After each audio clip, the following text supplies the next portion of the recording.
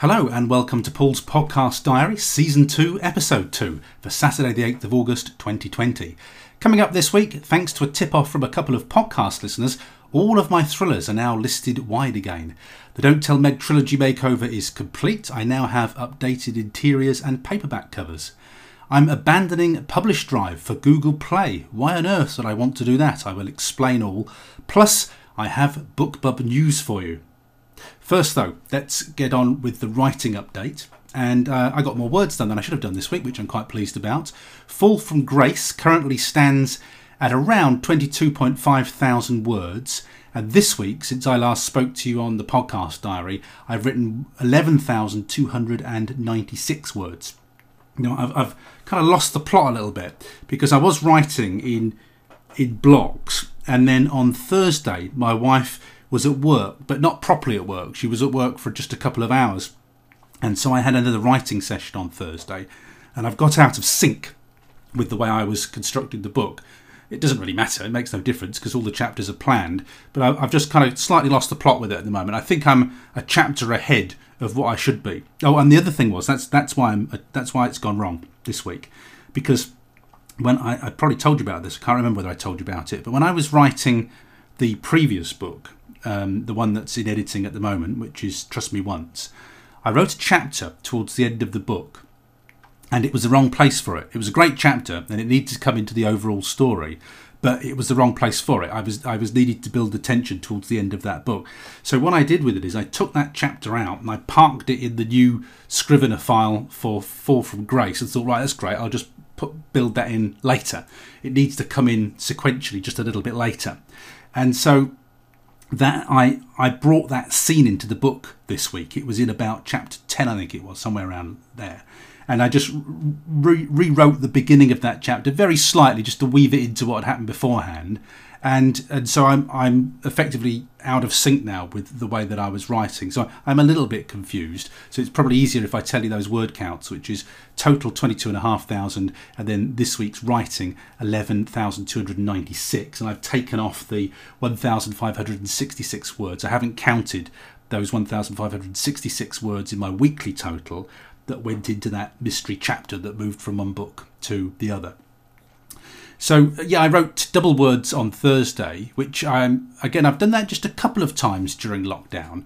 My wife, the library's all open on Monday, and my wife, they're not doing full days. So my wife's, there's no element of normality to this at all, but they're doing half days. So I think 4-hour shifts, which is enough for me to write 3 chapters. So what I'm half planning to do is that on the days that my wife is in, I think I might try and get back to my 5,000 word count. So the minute she's out the door, I'll start writing, and then I'll put myself under pressure to make sure I got 5,000 words written by the time she gets back. I find that discipline really good, and I've missed that.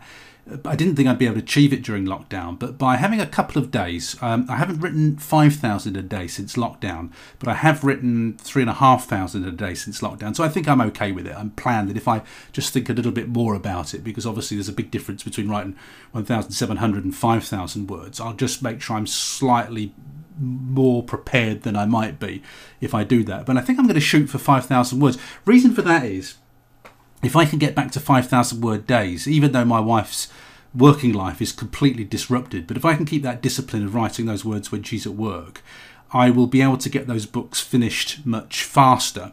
And if we ever get to Spain, that's going to be good in terms of me packing up and doing all those sorts of things. So it would suit me very much if I could finish writing those books a lot earlier. They don't need to be released any earlier or go to the editor any earlier, but it would help me to have them written a bit earlier. So I am going to shoot for that on next Thursday, and I'll let you know how I get on in next week's diary. And of course, the revised covers for Don't Tell Meg have come in from Stuart Bache. Now, I've gone all the way through Don't Tell Meg. When I originally wrote those books, I don't know why I did this. You just get into a pattern, and it just took me a while to think, why am I doing that? I used to write my book. So Don't Tell Meg originally was 18 chapters. They were big chapters, and each chapter had 3 parts, and each part was about 1,700 words. So basically, each chapter was a day's writing of 5,000 words. I don't know why I did it like that. And what I've done now is I separate the books out because I prefer books. So many people tell me, even my mum told me this week. My mum's now reading my thrillers and she loves them, which I'm really pleased about because she started reading my sci-fi. And I know my mum's got no interest in sci-fi whatsoever, and I knew she'd struggle with the sci-fi. And I did say to her, "Mum, don't read it. Don't have to read it just because I wrote it. You won't necessarily enjoy it just because I wrote it." But I did think she'd enjoy the thrillers, so I sent her the paperbacks of the Left 4 Dead trilogy, the Morecambe Bay trilogy, and she loved it. She couldn't put it down. I'm really pleased about that because my mum. We teased my mum for ages because she'd seen Little Dorrit on the telly. And she had Little Dorrit on her coffee table. And she must have had it there for a couple of years. And I used to say to her, "How are you getting on with Little Dorrit, Mum?" And of course, it was a triumph of hope over reality. And speaking as somebody who studied Little Dorrit at A-level, and I once had to read Little Dorrit in a week. It's something like I had the Penguin book is something like 850 words, and I divided it over is it 5 days or 7 days? So let's say 850 pages. Share 7 days. Yeah, I read at least 121 pages of Little Dorrit when I was revising it per night over a course of a week when I did A-levels. And so I know what it's like. It's all right for a story, but it's not riveting, and it's certainly 850 pages worth of riveting. And I said to my mum, you're better off just watching it on the telly and enjoying the core story rather than struggling through 850 pages of stuff that was written over 100 years ago. And eventually she she gave it up. And you often see my mum struggling with books, and then she'll get one, and she should just relax with the books and read stuff that she enjoys. But she often tries to read stuff that she feels she ought to be reading. And I just say to her, "Mum, just if you enjoy it, read it. If you don't like it, just get rid of it." And I was delighted that she loved my Morecambe Bay trilogy. And she wanted to read Don't Tell Meg. She'd got the original versions of Don't Tell Meg. And I said, "Well, can you just hang fire on that? I'll send you the new versions. There's not huge changes in there, but I'd rather you read the new versions. So I'll send her the new versions now I've got them." And instead, just to keep her going, I sent her So Many Lies. I said, "Read that one. I said, it's not based on Dad's 70th birthday, but it was inspired by it because at the time for my dad's 70th, we rented one of these huge houses, and we all had young kids at the time and everything. And as I do, I was observing a lot of it and thinking, "Oh, this is good stuff for a story." All these things go into stories, don't they? All these experiences, and it's not our family; it's nothing to do with our family. But it was inspired by the kind of family dynamics of some people's kids doing things that other parents disagreed with. Older parents saying things that younger generations disagreed with. You know what it's like, these great big family hodgepodges. They're beautiful drama for books. And So Many Lies is not based on what we did at all. It's just extrapolated from it. And so I sent her that and said, "Have a read of that, see if you recognise any of that." And when we were playing Scrabble yesterday, she says, "Oh, I'm really enjoying it. I like your writing style." So what I get from a lot of people, and I've had this a lot because I've had so much feedback from my Facebook ads, is a lot of people said they haven't read for a long time, but they find my books really easy to read. And I've always said to you, I don't write literary fiction. That's not the aim. I write simple to read books. They're not clever or complicated in any way. And if you know your UK papers, I'm like a Sun journalist who kind of writes. I write simply. Rather than in a complicated way. And I'm picking this up a lot now for readers. It's been really useful doing these Facebook ads because I've had so much feedback. And so many people have said, "I haven't read for years, but I find your style so easy to read," which I'm really pleased about. And my mum said the same thing to me. I just find them really easy to read.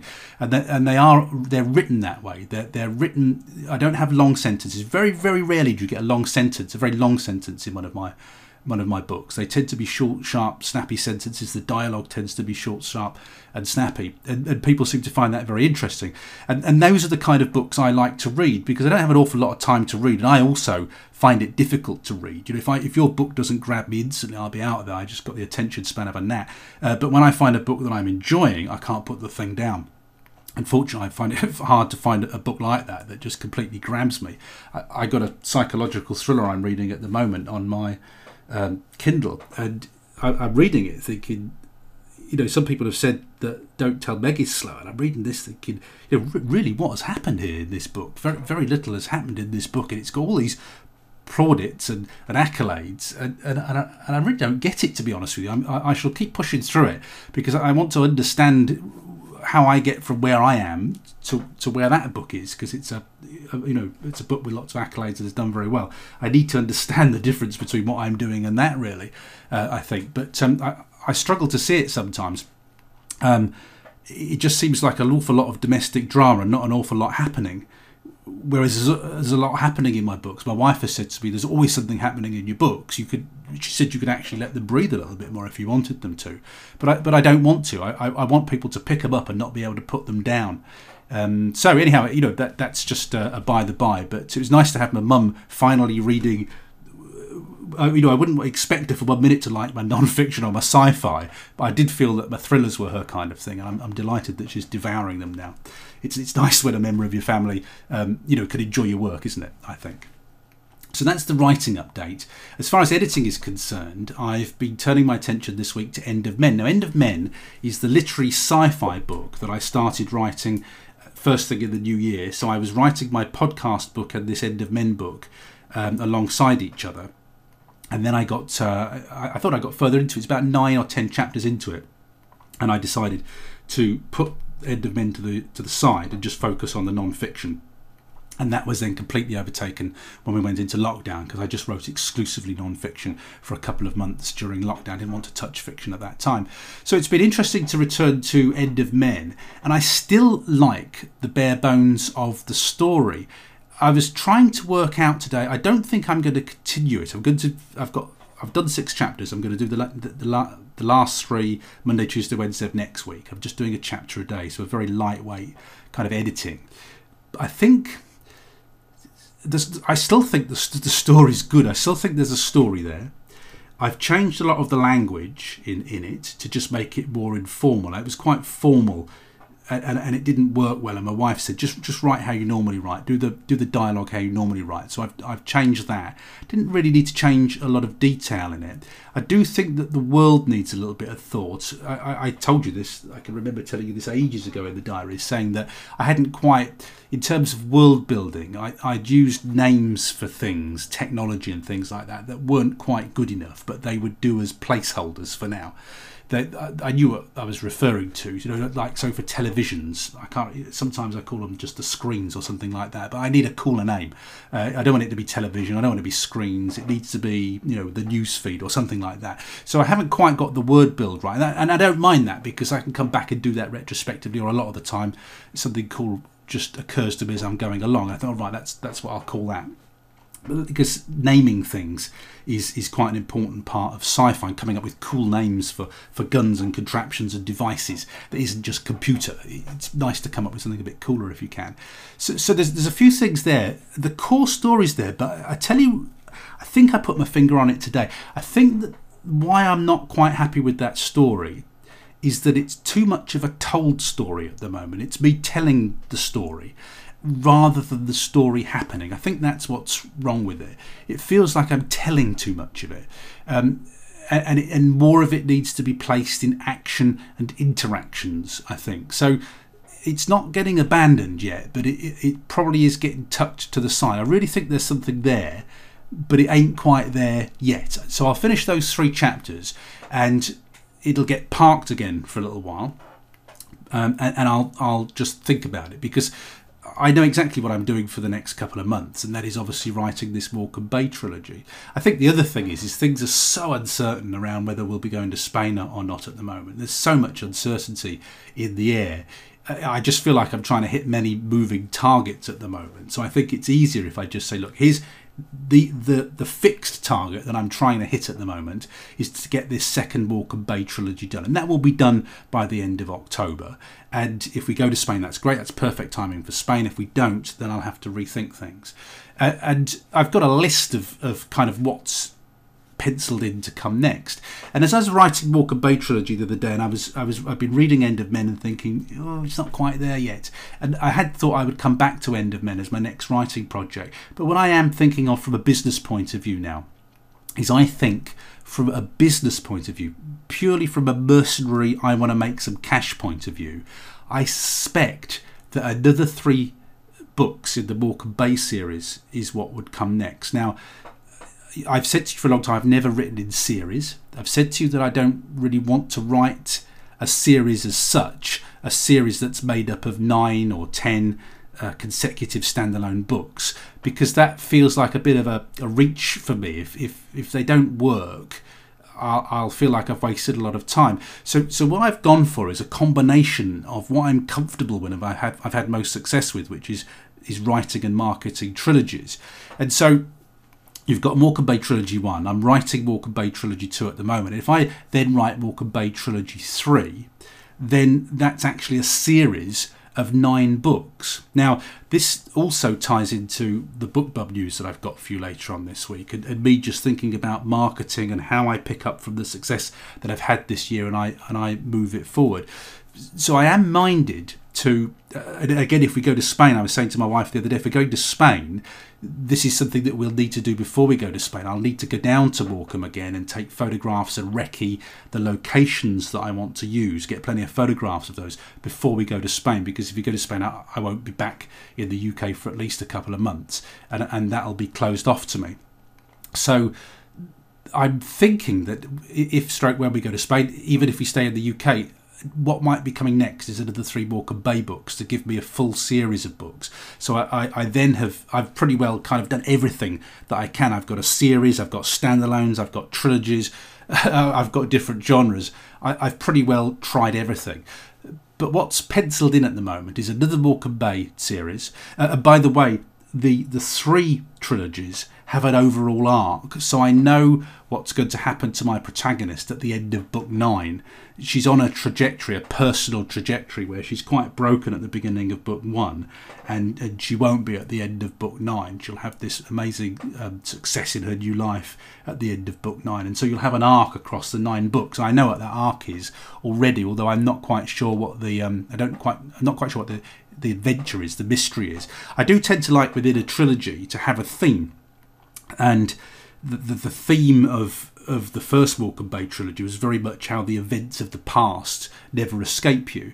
In this second trilogy, the theme is very much based upon a project that I did at the BBC many years ago that still makes the impact of which I still carry with me now.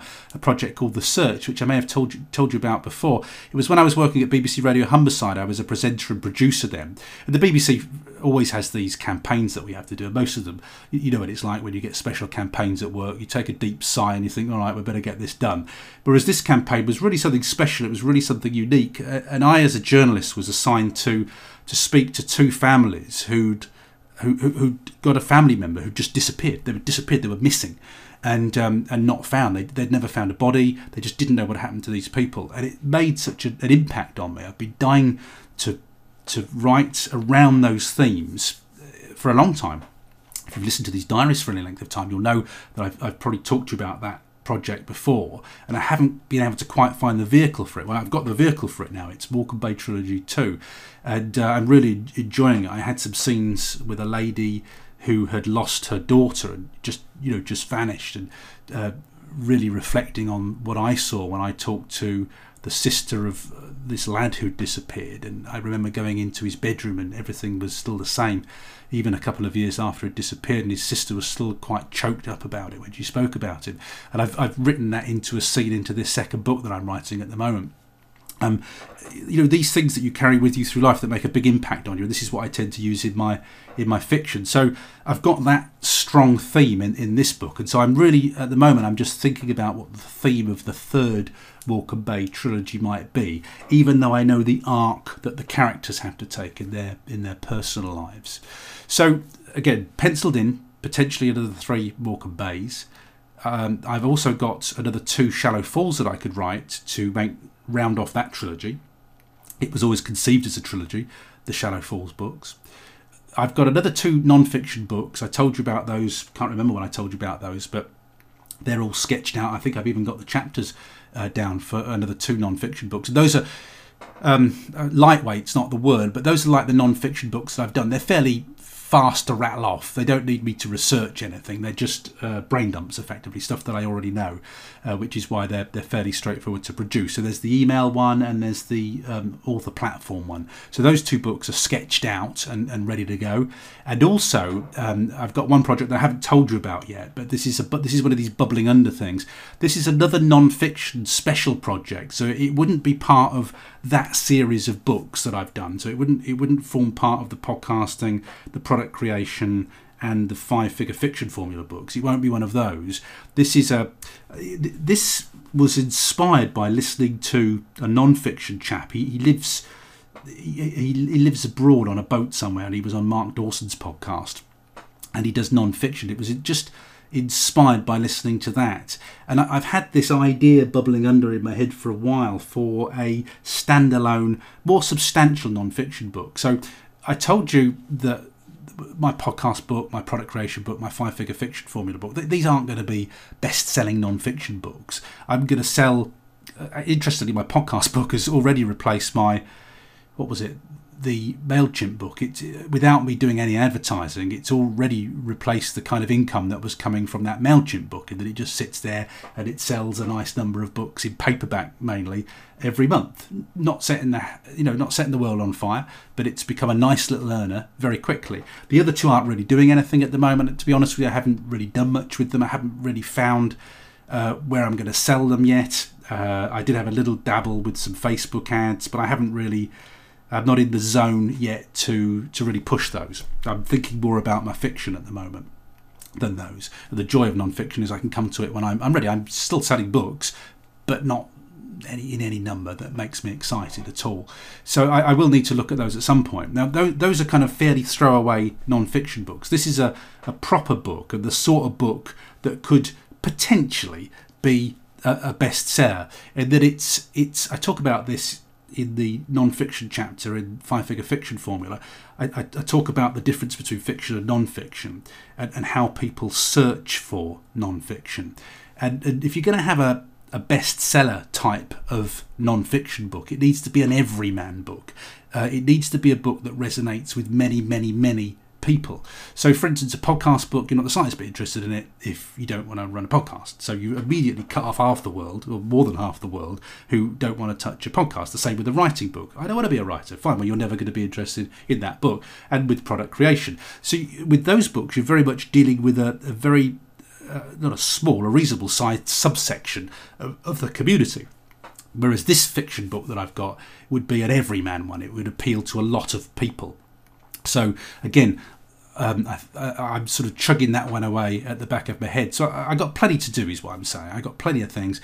And the other thing I might do if we get to Spain is actually just take a break for a month or two. I might not do anything. I might just admire the scenery for a couple of months. So, all of this is up in the air. I've drawn the plans to the end of October, which is to write and submit to Judy Cordonough for editing this Morecambe Bay trilogy, and then to release those books November, December, January when we get to the box set, and then that's going to keep me going for a while.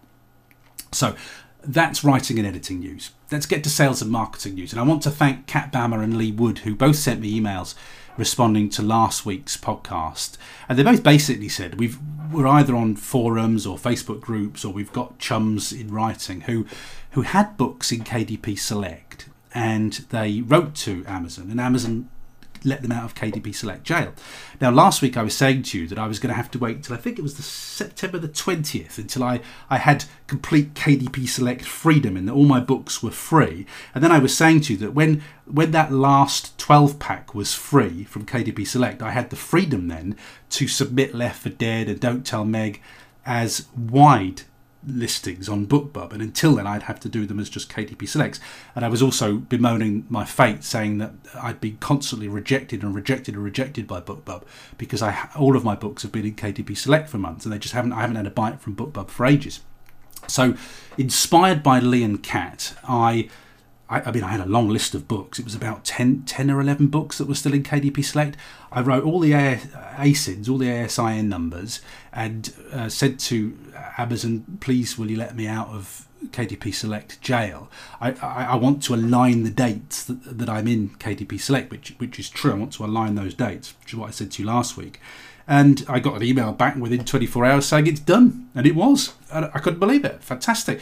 Now, I would say to you that sometimes I'm guilty of linear thinking. So my linear thinking in that case was, and it's rule-abiding thinking too, isn't it? Because I was just thinking, the rules tell me that I got to wait till 20th of September. I'll just wait it out and bide my time. And Kat and Lee suggested a different course of action, which hadn't really occurred to me, to be honest with you, because I'm so guilty of linear thinking. I gave it a try and it worked. So every single thriller now is out of KDP Select. So I immediately, the minute they were out of KDP Select and free, I relisted the Don't Tell Meg trilogy wide. So I had that listed already on all the other channels, but I had unpublished those listings to allow me to use KDP Select. So all I did was republish Don't Tell Meg on Kobo, on Drive and everything like that. And with Left 4 Dead, I'd already got the files in Vellum produced for Kobo and all the others, and I listed Left 4 Dead wide. And that is the first time since its creation that the Morecambe Bay trilogy has been listed wide. So I listed those wide and I waited to get them all published. So I got the confirmation to say these are all published now. And then I submitted to BookBub. And I said to you, the BookBub order was Left 4 Dead, because it's never had a BookBub before. Don't Tell Meg, because they love that book and they always do it. And then the 12 pack of books. Now the 12 pack of books I'm not giving away for free. That would be priced at, it has to be priced at $125 and $199 in the States, because Amazon won't let me price it for less. I would like to submit the 10 pack of book, but until that 1-star review goes away that I told you about last week, and again, this is one of the curses when you've got box sets, it takes you, because you've got so many books in there, there's sort of like, there's thousands of pages in that box set. Once you start selling it, it takes people, even the fast readers, it takes them a certain amount of time to read it.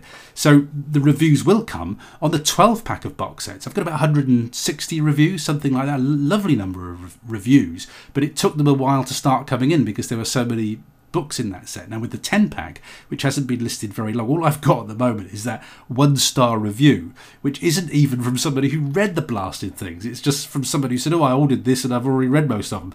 It was that review that I was ranting to you about last week. So I can't really list a book and pay money promoting. This is why I'm so frustrated with the review, until I start getting some decent reviews on it, and that 1-star is hidden. So that 10 pack is just sort of sitting there. I won't pay for Facebook ads with that 1-star review. I mean, these reviewers, they don't know what damage they do to us, do they, when they do things like this?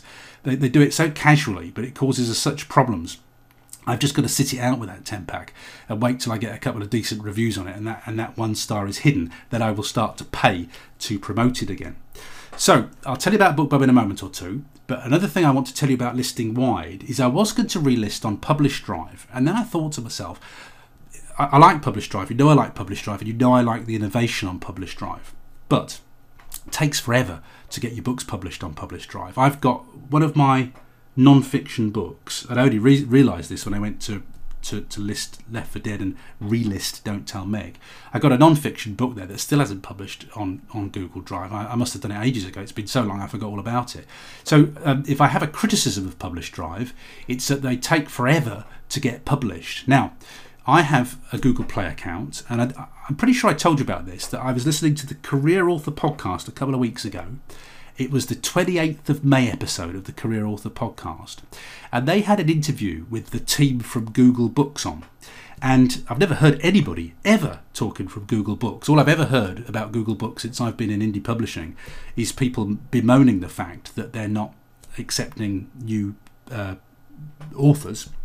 I was lucky enough to have an account, and I have sold books directly on Google Books before. I don't like the money interface particularly. I didn't particularly like the listing interface, but I wanted to get these books listed wide really fast. So Draft the Digital always publish really fast, usually within 24 hours. Kobo are usually within 12 hours. And I didn't want to sit there waiting for Publish Drive to sort of get their act together and confirm that they were published. So this time around, newly inspired by this podcast episode, which I highly recommend you listen to, by the way, it's Career Author Podcast, the Career Author Podcast, and it was the 28th of May episode. Hearing that Google Play are really look like they're taking this seriously now, much more seriously, and impressed by the team that they had on talking about Google Play. I thought, well, I'm coming back to Google Play again. And when you list on Google Play, your book, I don't know how they check the books, but your book is live usually within about 20 minutes. I mean, that you click publish, and it's almost published immediately and available in Google Play. And that's the kind of speed I wanted, because at the moment, if you think about what's happened at the moment, I've made a lot of money on that 12-pack book. And I can tell you that I'm still Facebook advertising it, but I can tell you that my profit is way down at the moment because I haven't got the reads coming in anymore. All I'm getting at the moment is the sales and the residual reads from people who've already bought it. Now that book's out of KDP Select and I can't get reads on it. So although it's just profitable, there's no way am I going to make anywhere near the money I was making on that promo. Now it's out of KDP Select and I can't get the reads on it. Okay, so forget that. It's chugging away. It is making money, but it's not making anywhere near the money that it was. So I need a BookBub fast when it's out of KDP Select. So I did not want to wait a week or however long I'd have to wait to get that listed on Publish Drive. So what happened was, the minute that KDP Amazon had confirmed that I was no longer confined or restricted to KDP Select, I went straight onto the other channels and listed those books. At the moment I'd got links for Left 4 Dead, I submitted to BookBub. And the news is, I got a BookBub. First time of trying on Left 4 Dead when it was listed wide. So I within the week that it's taken me to broadcast my first podcast episode, for Kat and for Lee to suggest that, I've turned that round in a week. It's all listed wide and I've got my BookBub. Now, they have constantly rejected Left 4 Dead month in, month out when it was on KDP Select. This is what I said to you last week. I know I've got to list them wide to stand more of a chance. I mean, first time I ever got a BookBub was on Don't Tell Meg, and it was listed in KDP Select at the time. And I would rather have a BookBub when it's listed in KDP Select because the reads are fantastic on that. Half my income came from reads when I did that, and it was in KDP Select. So reads are a really important part of your income, but I realised this time that they weren't going to take Left 4 Dead unless I listed wide. So if you think about it, I could not have done this faster. This is the first opportunity I've had to list it wide. It went straight in for a BookBub. BookBub were back really quickly. I mean, again, they've been taking ages to get back to me over lockdown, whereas they were straight back to me in a day or two with this one. And I've got this is what I've been after ever since I wrote that book, a BookBub on Left 4 Dead, a first time BookBub on Left 4 Dead. So that BookBub is going to be on Monday the 24th of August. The timing's really great too, because I got a couple of weeks to get ready for it. I'm pleased it's not a really tight time scale. That really suits me, having a couple of weeks to prepare for it. So it's 2 weeks this coming Monday. Now this is funny because I used to bulk at the price of a BookBub. That BookBub, now I'm using Starling for my banking. It's really good this. When I pay BookBub, I get an immediate, I don't have to wait for my bank to convert the dollars and things. In Starling, it tells me, I pay on BookBub and I get an immediate notification in Starling telling me how much it is in pounds. So I can tell you that BookBub cost me £478.37. Now, it's really interesting how things change, because I used to bulk at that and think, oh, 500 quid, I hope I make that money back. And now my mindset has changed completely, because in the past, when I did Don't Tell Meg the first time on a BookBub and it was in KDP Select, I made roughly up front, there's always like I reckon you get about 3 months of increased sales on a BookBub, at least 3 months. But I made about £5,000 straight away from that BookBub.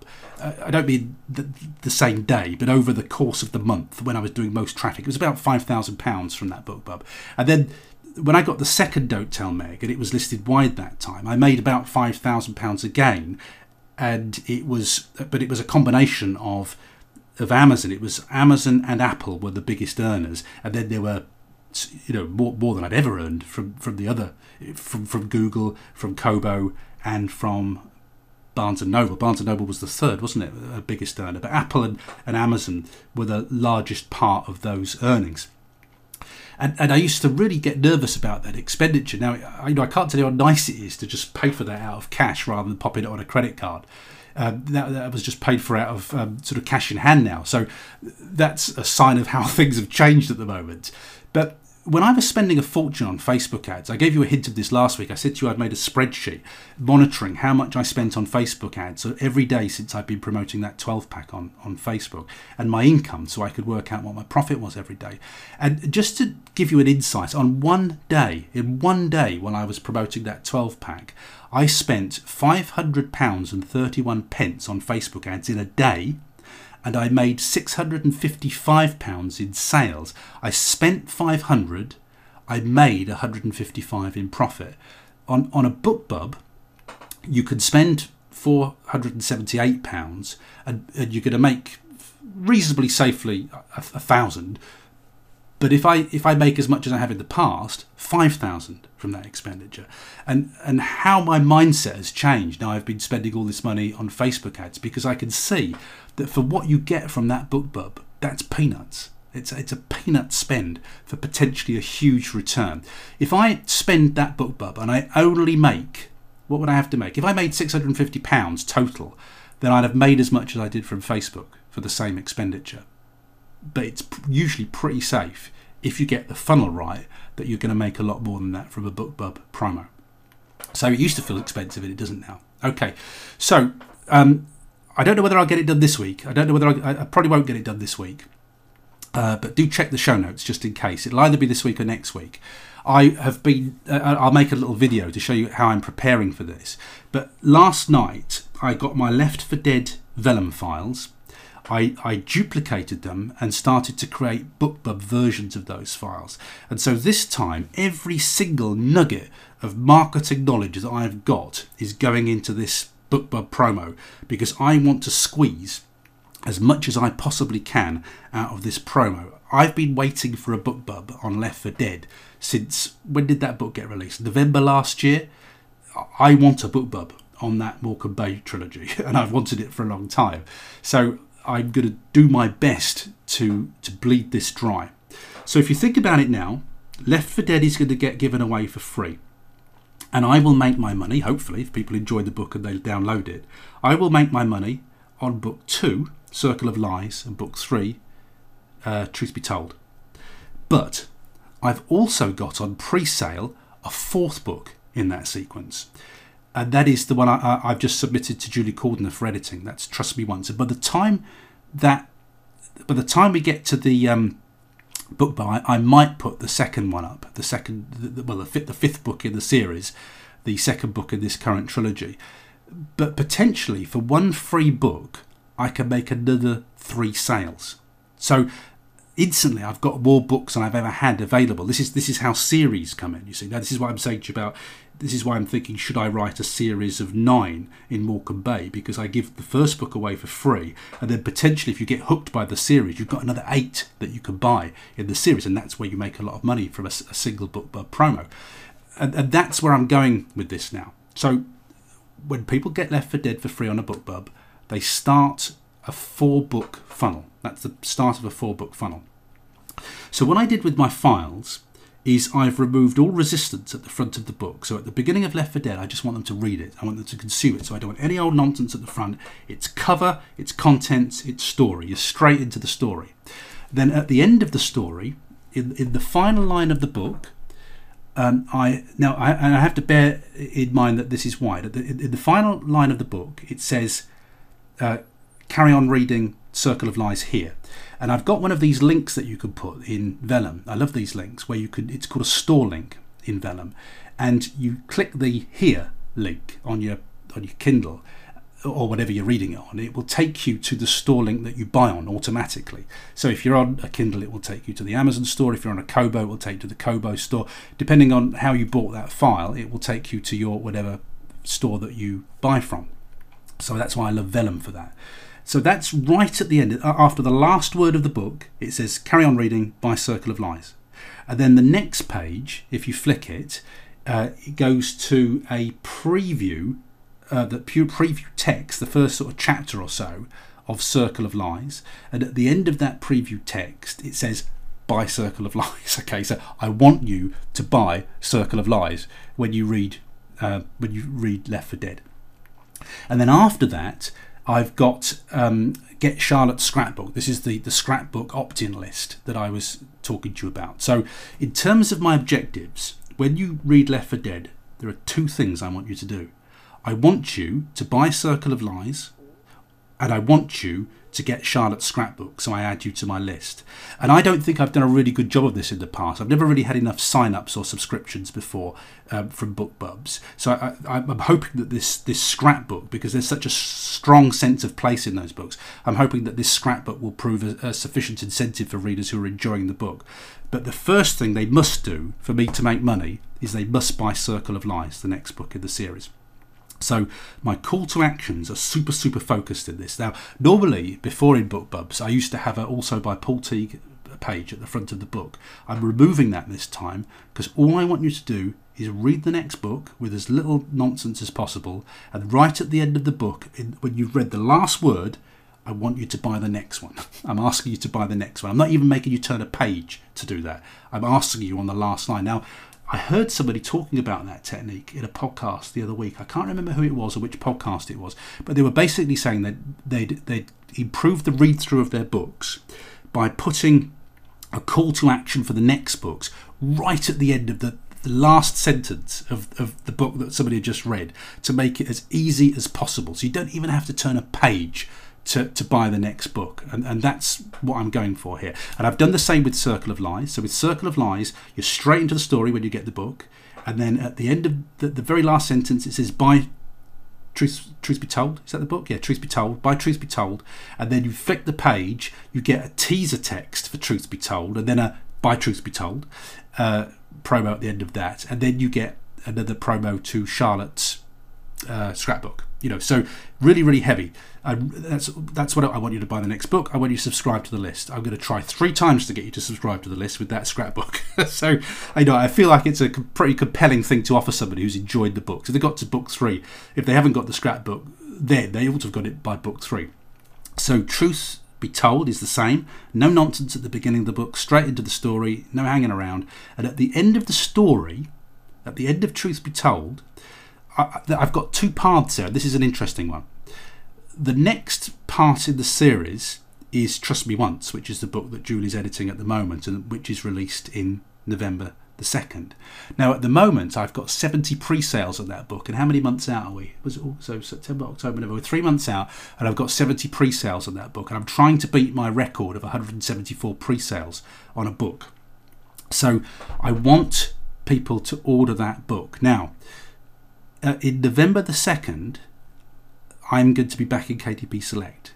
When I release that new series, I want the books back in KDP Select for 3 months, because I know I'll sell more and I'll sell them easier in KDP Select. And there's another reason I want to be in KDP Select over Christmas from November, December, January, is I want to reef that 12 pack of books with all its beautiful 200 and whatever it is, lovely reviews on it.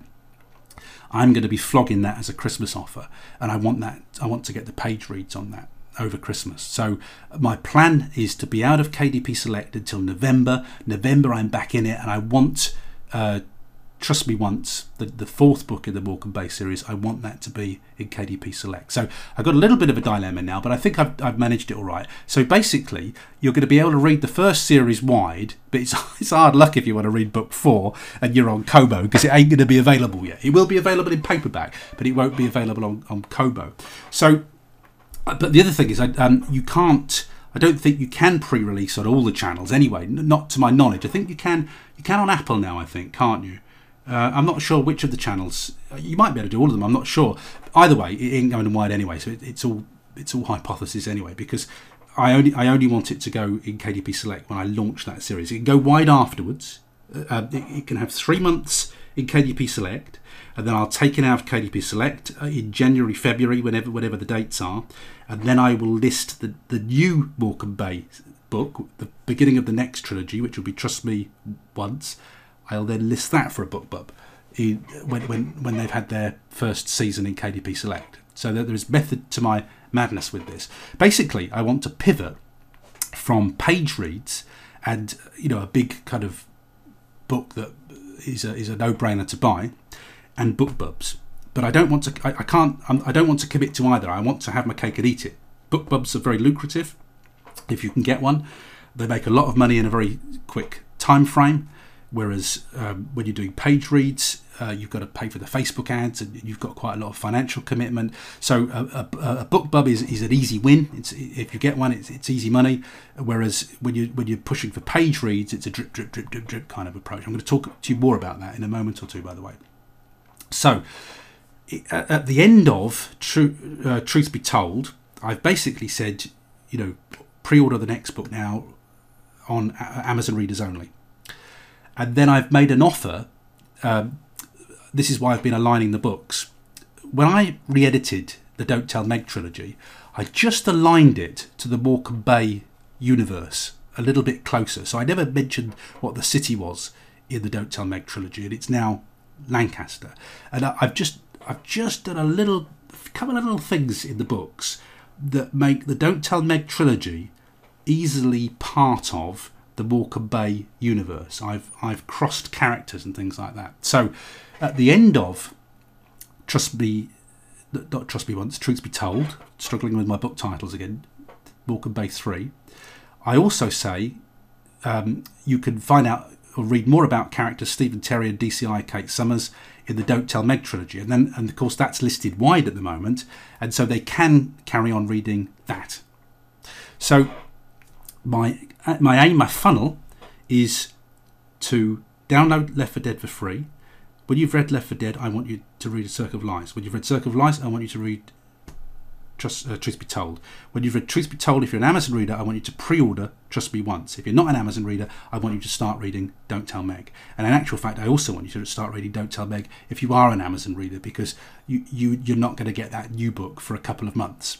So that's what I'm pushing for. And remember, Don't Tell Meg is wide as well at the moment. So that's the aim. Now, what I will do is, I don't think I'll get it done this week, but I might get it done for next week. I'll do it for, let's say, even if I record it this weekend, I'll release it next week. I'll show you a little video just showing you how I make the vellum files and what I've done in the vellum files to prepare for this BookBub. But every time I do a BookBub, I learn stuff and I hone my technique, and this is the best way that I can think of to squeeze as much as I possibly can out of this BookBub deal. And the other thing I can tell you about BookBubs is there's nothing quite like your first BookBub deal on a book. So I had 2 bites of the cherry with Don't Tell Meg because it was in KDP Select first time. That was about 5k. Then I made 5k the second time when it was in Amazon and all the other channels. So I had 2 bites of the cherry there. And then, although the earnings have always been good for the BookBubs on Don't Tell Meg, they declined because more people have seen that book. I didn't reach 5,000 again. It was like 3,000 and then maybe down to 2,000. So it goes down. It's still good, but it goes down. Now, also, I'm planning on having these books out of KDP Select in August, September, October. I'm planning on putting them back in about the end of October, and I'm hoping in that 3-month window to get a BookBub on Left 4 Dead and Don't Tell Meg. Now they like Don't Tell Meg. They've done Don't Tell Meg about 4 times, I think. Now I've had BookBubs on that, but it hasn't had a BookBub for about a year. In September, I think it was. I hope I'm not getting mixed up. I think it was a year ago in September for the last Don't Tell Meg BookBub I had. I think that's right. So what I want to do in this 3-month period out of KDP Select, squeeze a Left 4 Dead BookBub out, squeeze out a Don't Tell Meg BookBub. I then can't have those in BookBub for another 6 months. And so during that 6 months, well, I'm going to go into KDP Select for another 3 months at least, which allows me then to thrash that 12-pack again, to thrash my box sets. I'm having success selling box sets at 99p on Facebook too, by the way. They're going pretty well on Facebook as well, not just the 12-pack. So I'll talk to you about that a little bit more later. But box sets are going well at 99p on Facebook too. So I do like the Facebook ads, but I would rather, it's more lucrative when you can get page reads on Facebook. That's basically. Now, another thing I am going to try, by the way, and this occurred to me the other day too. Oh, that's interesting, because now that 12-pack book is out of KDP Select, I could actually start targeting it in Canada. I think I told you this in the diary. I said that I'd had some moans when I was advertising the 12-pack in Canada. People saying, why isn't this available on Kobo? And then it suddenly twigged, oh, that's because Kobo's bigger in Canada than Amazon is. And so, look, go where the low-hanging fruit is. It would make sense for me to sell that 12-pack on Kobo in Canada and targeted at Kobo readers. So I'm going to try some Facebook ad experiments while I'm listed wide, and to see what I could do with that 12-pack, to see if I can get it out to a slightly different audience as well. But I haven't started work on that yet. My next focus is the BookBub. Okay, we'll take a little break in a moment or two. Let me just tell you about a couple of other things that are related to sales and marketing. I've had another email from Amazon this week saying that they'd like to nominate one of my titles for a Kindle deal. And they say if it's selected, if it's featured, I'll be advertised and promoted by Amazon in the Indian store. Now, I've had one of these before. I can't quite remember what book it was on. I thought it was on that book, but the time frame's slightly different. And I remember reading a post by Mark Dawson saying, if you get one of these, just say yes. You don't have to put your book in KDP Select for it, and they just manage the pricing in India, so I really don't care. I don't make an awful lot. I do all right in India when I've got a BookBub on. I actually sell quite a few in India when I've got BookBubs on. But I don't really sell many in India and any other time. So it's no skin off my nose if Amazon think they can make some money from that 12-pack in India. So basically they say that the deal will run at some point between September the 1st and December the 30th. Amazon will handle the price updates during this period. All I have to do is not delist my book from Amazon. I don't have to put it in KDP Select. The only condition is you've got to keep listing on Amazon. You can't take it off Amazon or unpublish it in that time. Well, it won't get unpublished in that time, so that's absolutely fine. So who knows what's going to happen? I've just said yes, I signed the document, and hopefully at some point I might get a little flurry of sales in India. I just wanted to let you know that I'm having success with location-based ads on Facebook at the moment. So I listed One Last Chance this week. Friends Who Lie I've tried before, even before I had the good sales success here. And my Left 4 Dead box set's doing really well at the moment. It's just a box set of 3. So what I've done is Left 4 Dead is based around Morecambe Bay. One Last Chance is based on the Solent Fort down near Portsmouth. And Friends Who Lie is based in Benidorm. And what I've done is I've targeted localized audiences. So I've targeted, so for instance with One Last Chance, I've targeted people within a 30-mile radius of Portsmouth. And the Solent forts, these 3 amazing, I think it's 3 forts, amazing forts in the Solent. You can see them from Portsmouth out at sea. And 2 of them, I think it's 2 of them have been done up amazingly. You can stay there. They're like hotels at sea. That's what my books are based on. So basically, I found that in Canva, there were some pictures of these Solent forts. So there were licensed pictures of the Solent forts, which is really important for copyright reasons. So I made a couple of trails. And Lee, I think this was you again. Lee Wood said that he'd had some success with his Facebook ads. He'd put a 99 pence or cents sticker on them. And Lee, I've been trying that just to let you know, and that's going well. I'm doing that now. I'm putting the pictures of the books on, but I'm also putting the price on, and that does seem to be working very well. So that's a little Facebook ads tip for you. Just put the price on. I have a nice little kind of red wax stamp on it with a nice clear 99 pence or 99 cents on there, so that people can very quickly get to grips with what your ad is about visually. So yeah, One Last Chance, 30-mile radius of Portsmouth. With Left 4 Dead, I'm targeting readers within something like, I think I've gone 50 miles out now from Morecambe. And in Friends Who Lie, I've got two audiences. I've got English-speaking people who live in Benidorm or around Benidorm, and I've got people in England who have an interest in Benidorm. Now, with the One Last Chance book and the Left 4 Dead box set, I've targeted it geographically, but I've also said those audiences need to have an interest in crime and thrillers. You know, so I'm not just targeting it generally. I want people who live in that radius who like the kind of books that I write. And the Morecambe Bay ones are going brilliantly. I'm getting so many comments. I'll read one to you later on when we've taken the questions this week. But I'm getting lovely comments from people on those Morecambe Bay books saying, oh, it's lovely reading about locations that we know about, and people have shared stories with me about the holiday camp. They used to go there, or somebody even worked there and was asking if I knew their uncle because he was there when I was there at some point. Absolutely fascinating. A lovely, lovely response to those Morecambe Bay books.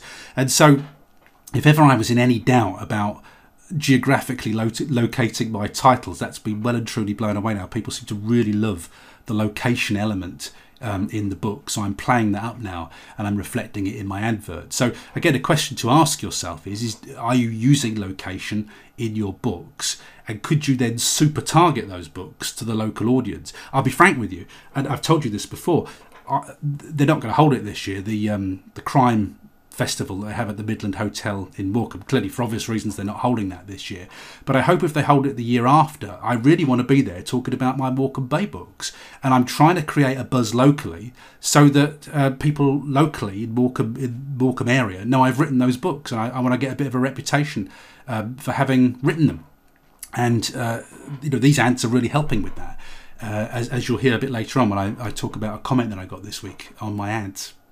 One last thing then before we move on, and thanks to Dan Sewell who contacted me via Twitter. I mentioned to you last week this Linktree service that you can get, and I was basically promoting it to you as something you could use on Instagram or on social media, because normally in your profile on social media you'd like to say, here's my website, here's my Facebook page, here's my Amazon author page, and you haven't got room for that. You've only got a limited number of characters, and what this Linktree service does is it gives you a link that you can share on your social media profile, but it allows you to add several links in a visually pleasing way onto one page. So you give people one link and they can access all of your links. It's almost like an email auto signature. Well, Dan just dropped me a note this week to say he's found another one, and it actually looks slightly more visual than Linktree, but it does the same thing. It almost gives you a mini website, slightly more complex than Linktree. And it's called card.co. Now, it's one of these funny spellings again. CARRD, card.co.co. So it's card.co/build. Now, I will put that link on this week's show notes for this episode, episode 2, season 2, so that you don't have to go hunting for it. But it's worth checking that out. If you found the Linktree suggestion useful or of interest, it's worth checking out card.co to see if that's more to your taste. So thanks very much, Dan, for passing that on. Okay, we'll take a short break and then we're going to move on to your indie author questions. This podcast is supported by affiliate sales of memberships to the Alliance of Independent Authors, ALLI, which is the professional business membership organisation for self-publishing authors. Now, I've found that I usually cover the cost of my membership by using the special codes that they give out for free listings and revisions on Ingram Spark. Just use a couple of those over the course of a year and your membership will be paid for. However, Ally is much more than that. You can access expert advice, great support and community, a range of podcasts suitable for authors at all levels, and the amazing online conferences which gather industry titans several times a year in order to share their best tips and tricks. When you purchase your Ally membership through my affiliate link, you pay the same price as normal, but I take a percentage of the sale proceeds and they go to support my time and effort in producing this podcast. To check out the essential professional membership service for all indie authors, just head over to paulteague.com/ally. That's ALLI. Just a reminder of that link then, if you want to ask me a question, it's paulteague.com/question. That will redirect you to the recording section. And so long as you've got a microphone, you can do it on your mobile phone, you can do it on your computer. I'm not taking questions by email. I'd like you to record them so it creates some useful show content that we can share with everybody else. But if you've got a question to ask, that's great. Try and keep it to writing if you will. I realise I got a little bit off piece this week talking about podcasts, which is not really of general interest for this show. So try and keep it to writing, self-publishing, if you would. I'd appreciate that. Let's move on to general writing news. And I got that email that I mentioned right at the beginning of the podcast from Kat Bammer, and Kat was just sharing the news of a Facebook group that she's part of where people have written to Amazon to get their books out of KU. But there was something else I wanted to mention about Kat's email. Kat has just had a €1,000, I think you meant euros, Kat, a €1,000 month. And she's attributed that entirely to the tips on my podcast. So she said, thank you for sharing your knowledge. Thank you for the credits and the shout out, Kat. But I have to say that anything that you use in this podcast and any success you get as a result of anything you heard in this podcast, I would congratulate you on your own efforts, because there'll be a lot of people who listen to this and it just goes in one ear out the other, and there'll be other people who listen to this, make notes and think, oh, that's interesting, I'll give that a try, I'll give that a try, and I'll give that a try. And it's the people who put it into action and try stuff, and there's no guarantee it's ever going to work. You know, it might work for me, it might not work for you, but it's the people who try stuff and try and move the needle that are going to have those €1,000 months, Kat. So I just wanted to congratulate you on that. I can remember, and those of you who've been with me for a long time, I can remember my first $1,000 month and then my first £1,000 month. What I would say to you is, and I've said this to somebody else who just made their first book sale fairly recently, there's a rule in internet marketing that once you've made your first online sale, the rest is just replicating that. Once you see that you can make money online, you've just got to learn how to do more of it. And it's the same with these thresholds. Once you hit that 1,000 threshold, that's a real magic number, Kat. That's a real achievement, a huge achievement, because you're not just selling a couple of books to your mates now. You're out of that now. You're selling to hit $1,000, €1,000, £1,000 a month. You've got to be selling to people who don't know who you are. You're not selling to your mates anymore. You are marketing and selling to people who didn't know you beforehand. You are doing what you need to do. You're learning the tricks that are required for success in this business, and all you got to do is do more of it to get to 2,000, to 4,000, to 5,000, and then to 10,000. And you just got to keep doing more of what you're doing. So congratulations for that. Thank you for saying that you thought that was because of my tips, but I would say to you it's because of your effort, Kat. It's because of your efforts and the things that you did that got you to that €1,000 a month. Congratulations. It's always great to share success stories like that. I had a lovely response to my Morecambe Bay books this week on Facebook. So I said to you just before we did the author questions that I'll get a lovely response to these geographical ads. And I won't mention the gentleman's name, but I'll just read or précis what he wrote.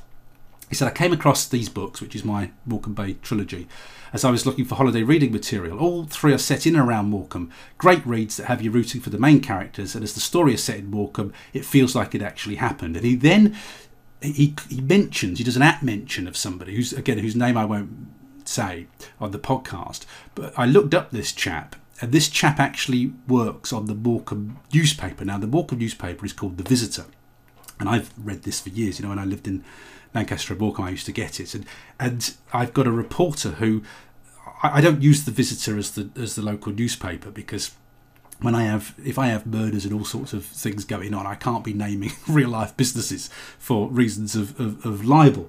So I've come up with a completely fictional paper. So the local paper in my books is called the Bayview Weekly, but he just says to this chap who used to work on The Visitor, he says, dare I say, one of the heroes is a local newspaper journalist. So he's put a smiley face next to that. So he's obviously sort of seen the similarities with the local paper.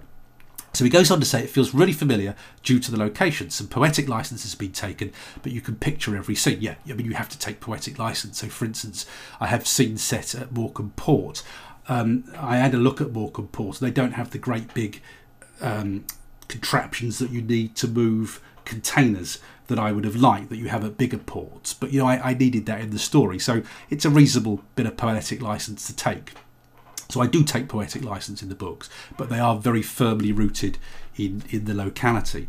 And he said they could make this into a series that would more than rival The Bay. Now that is the way to sweet talk me.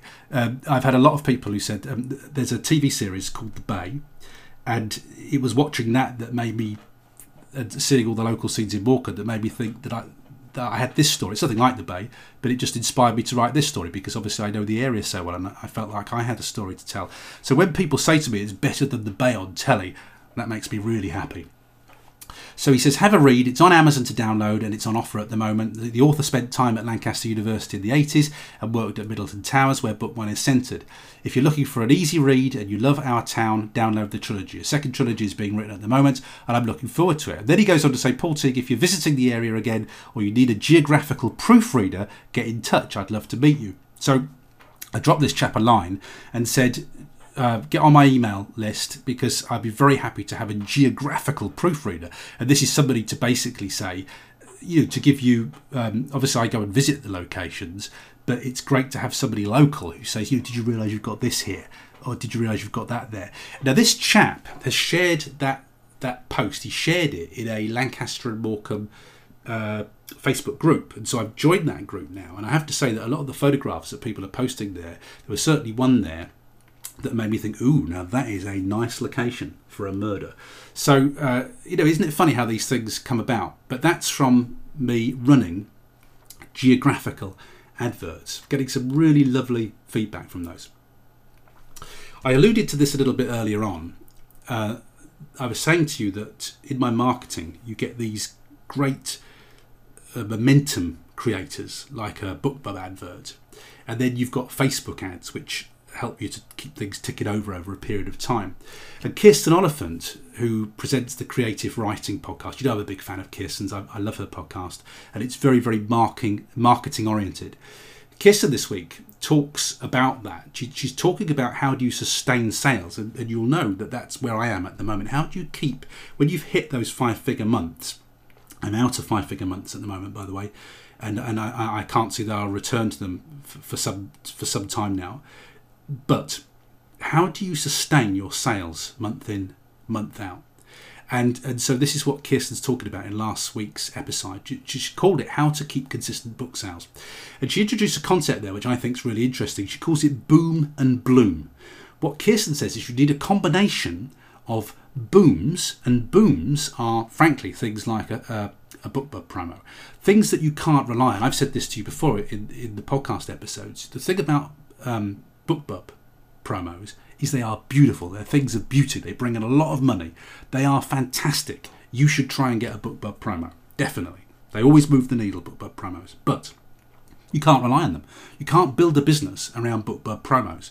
You can't guarantee getting one. You've seen what it's like. I haven't had one for months. I've had it's been a real desert of BookBub promos. And now out of the blue, I got another one, and that'll bring in a great income month. But I can't rely on that. I can't budget around BookBubs. So, as Kirsten says, that is a boom event. It's brilliant. We need booms. We need the booms. But also, we can't rely on the booms. We need to concentrate too on the blooms. And the blooms are the slower things that we do to keep the sales coming in and ticking over. And the blooms are the Facebook ads. That's where they're not going to bring a massive amount of traffic in, but they are going to keep those sales steady and your income steady. So I really recommend that you take a look at that. The blog post is called How to Keep Consistent Book Sales. It's creative writing from Kirsten Oliphant, and it was last week's episode. Just get your head around this boom and bloom. She talks a lot of sense in that. And Kirsten had maybe a single or two 5-figure months, but she was just ahead of me in moving her business on. And she thought that when she had her first 5-figure month, she thought, this is it now, I'm here. And then she was very disappointed to find that the sales dropped, and they're at a good level. So I think she's had a $5,000, $6,000 month this month. So they're at really good levels still. That's a really good income level. But she, like me now, is very preoccupied and saying, well, look, hang on, I know I can do these high income levels now.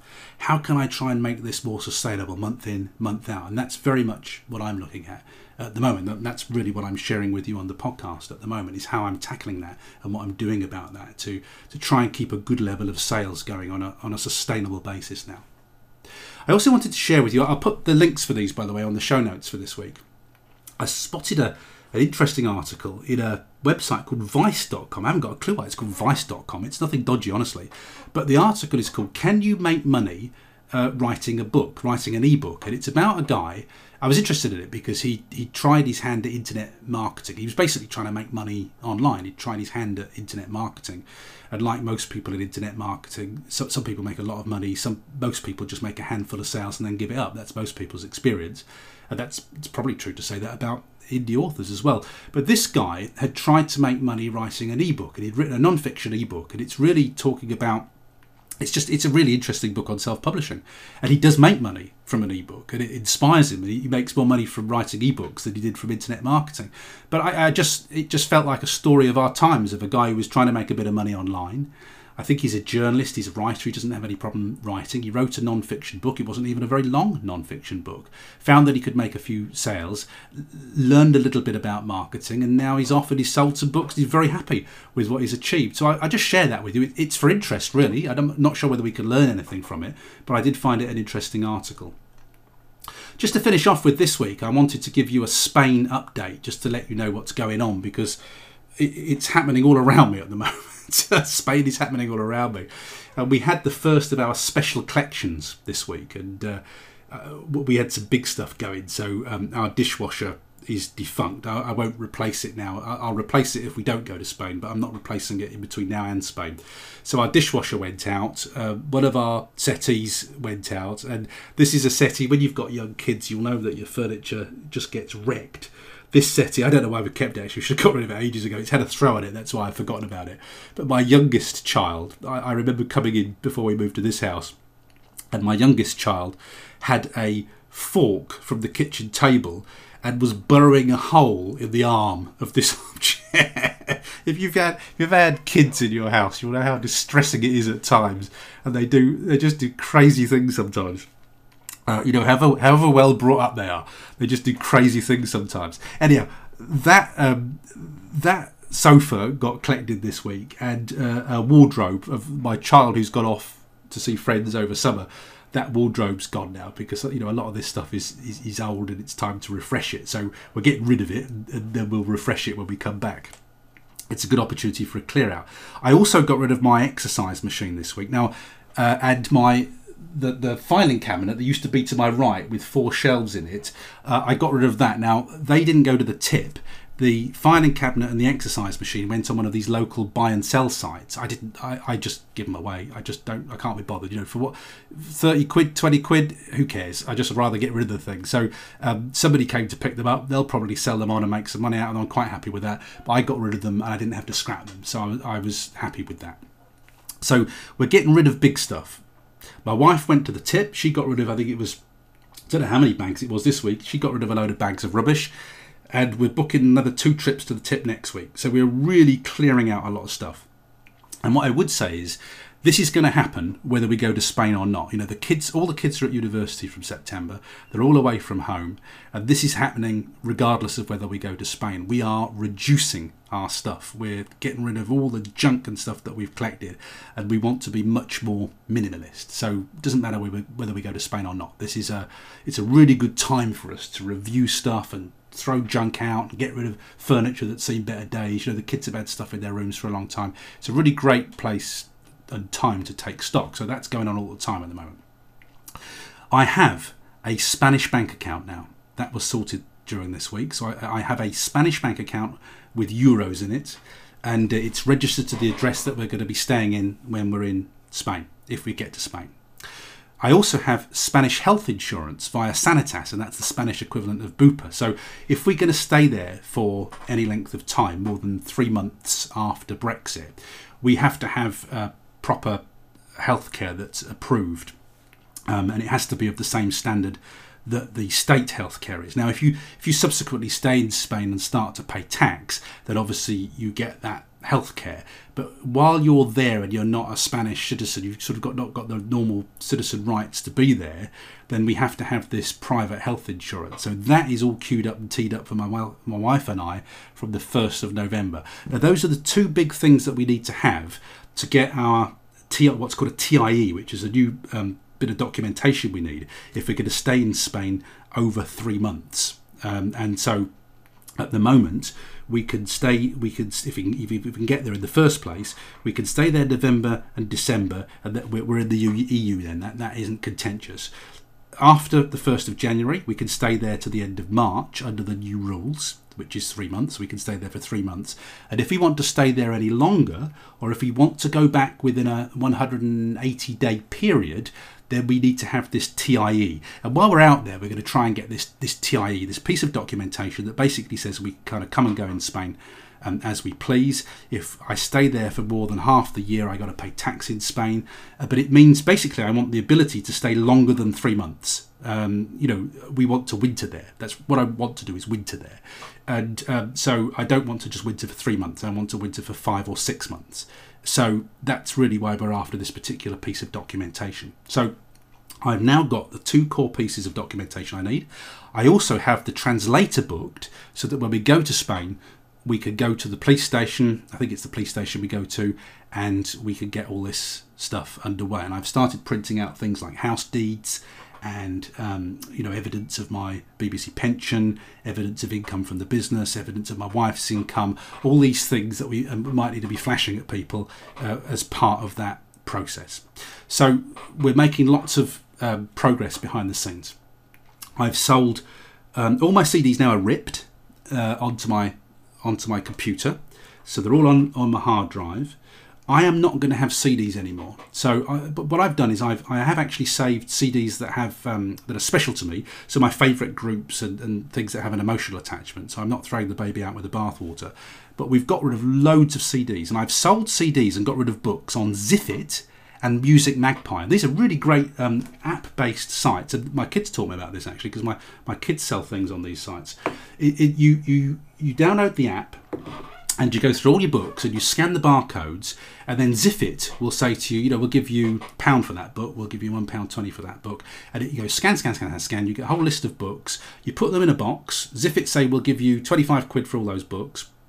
They give you, you say, yeah, I'll do that, I'll take that offer, and they send you an email with a number on it. It just has a number on it, and they send somebody round to your house to pick up the box, and then they check the books, make sure that they're of a reasonable condition, and then they send you the cheque. And I had a cheque from Ziffit this week, and then I also discovered Music Magpie, which is exactly the same for CDs. I didn't want to throw the CDs out. I've saved the ones that I want to save, but we've got loads of CDs. I sent a box of about 80 CDs to Music Magpie, and they've paid me for those. So that's a great way of getting rid of stuff if you want to get rid of it. But as I say, all those CDs are ripped. I'm listening to music in a different way now. We all consume music in a different way. I don't need to physically have those CDs unless they're sort of very special CDs, and I've saved those ones too. So I have also paid my deposit for the container storage that we're going to use to empty the house. So I want to leave the house empty so it can rent. Houses need to rent. There's no point leaving them empty over Christmas. So all the gear's going into a container, and we've got these containers that are sort of specially kitted out with special floors and things, and they're all locked, and you can go any hour of day. And I've got that from the 1st of October. I might bump that to September, but I think October will be fine, because we'll be all packed up then, and I'll move the boxes in first, and then I'll see what furniture we can get in, and then if I can't get any furniture in, I'll have to go and get scrapped or taken to a sort of recycling place. So the last thing we've done is we were going to stay in apartments in Benidorm, and when I saw sort of hotels and apartments closing down because of COVID, what we decided to do instead is we've hired a private villa now rather than an apartment. So we've now got a private villa, not in Benidorm actually, we're in Torrevieja now. So we've moved down the coastline to Torrevieja. But this came up in my Facebook feed, beautiful villa. That has an extra bedroom in from the apartment and costs less than the apartment. And I said to my wife, what do you reckon? She said, yes, let's do that. So we know Torrevieja because I got a cousin down there. We've toured, we know all that coastline. So what we've done, the thing about having a private house for 5 months is that it's not going to have to close in the way that an apartment will. So if they have a big outbreak in Spain of COVID and they have to start shutting all the hotels and things down again, we would be vulnerable to that with the apartments because the apartments were shut down. And I can't have that happening. I need to be as sure as I can that I can get out there and that I'm going to get into my accommodation. So because it's a private booking, clearly if we had to self-isolate for 14 days, that would be easy in a private house. We've used the online ordering in Spain before. Is it Mercadona? I think it's the Mercadona do the house deliveries. We've used them before when we're in Spain, so we're familiar with that. So if we have to 14-day isolate when we get to Spain, that's fine. It's in a private house. That isn't going to close. It's just like a normal rental as if you would rent in the UK. So I think that gives us a greater chance of actually making it out there and getting the booking, whatever happens. And the good news is that the people who have the apartments that we booked, I'm just bumping, that money's held in the account, and we're going to bump a visit to Benidorm at the end of Torrevieja. So if we can stay beyond March, if I get this document that I need, if we get out there in the first place, then we're going to use up the booking that we had in the apartments. We're going to use that up in Benidorm. So we'll nip up from Torrevieja to Benidorm. I think it certainly gives us a month. I've booked in 5 weeks. I think I got 3 weeks in the pot.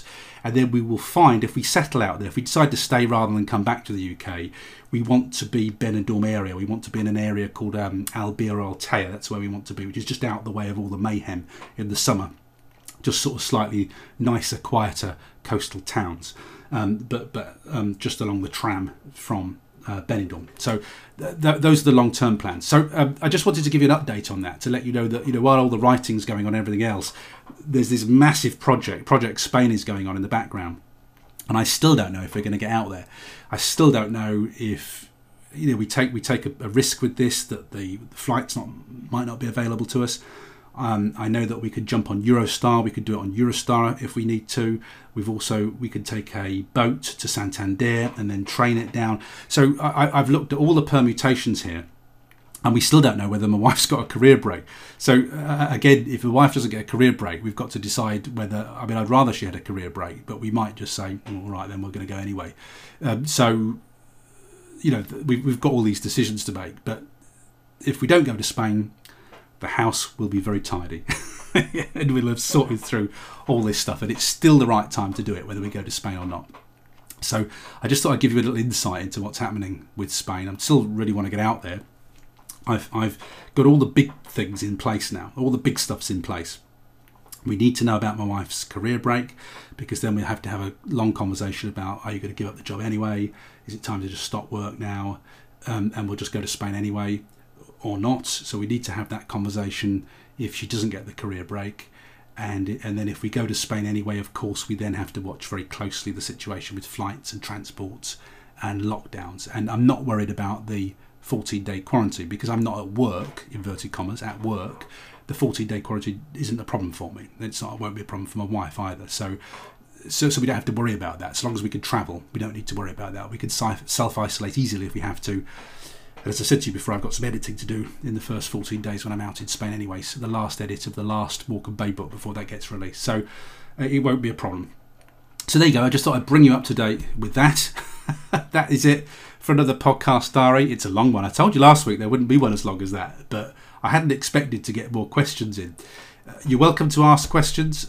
Please make them about self-publishing, writing if you can, just to keep it on topic.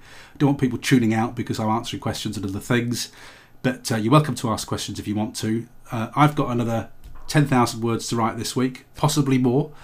I'll have another update for you next week. Speak to you soon.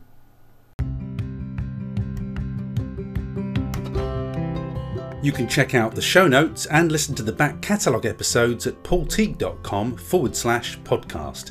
If you want to record a question for me to answer on the show, head for paulteague.com/question. If you've heard something that's helpful to you in your author business and you'd like to support the show, you can buy me a coffee at buymeacoffee.com/Paul Teague. That's it for this week's show. Thanks very much for listening, and I hope you have a great week of writing. From me, Paul Teague, bye-bye for now.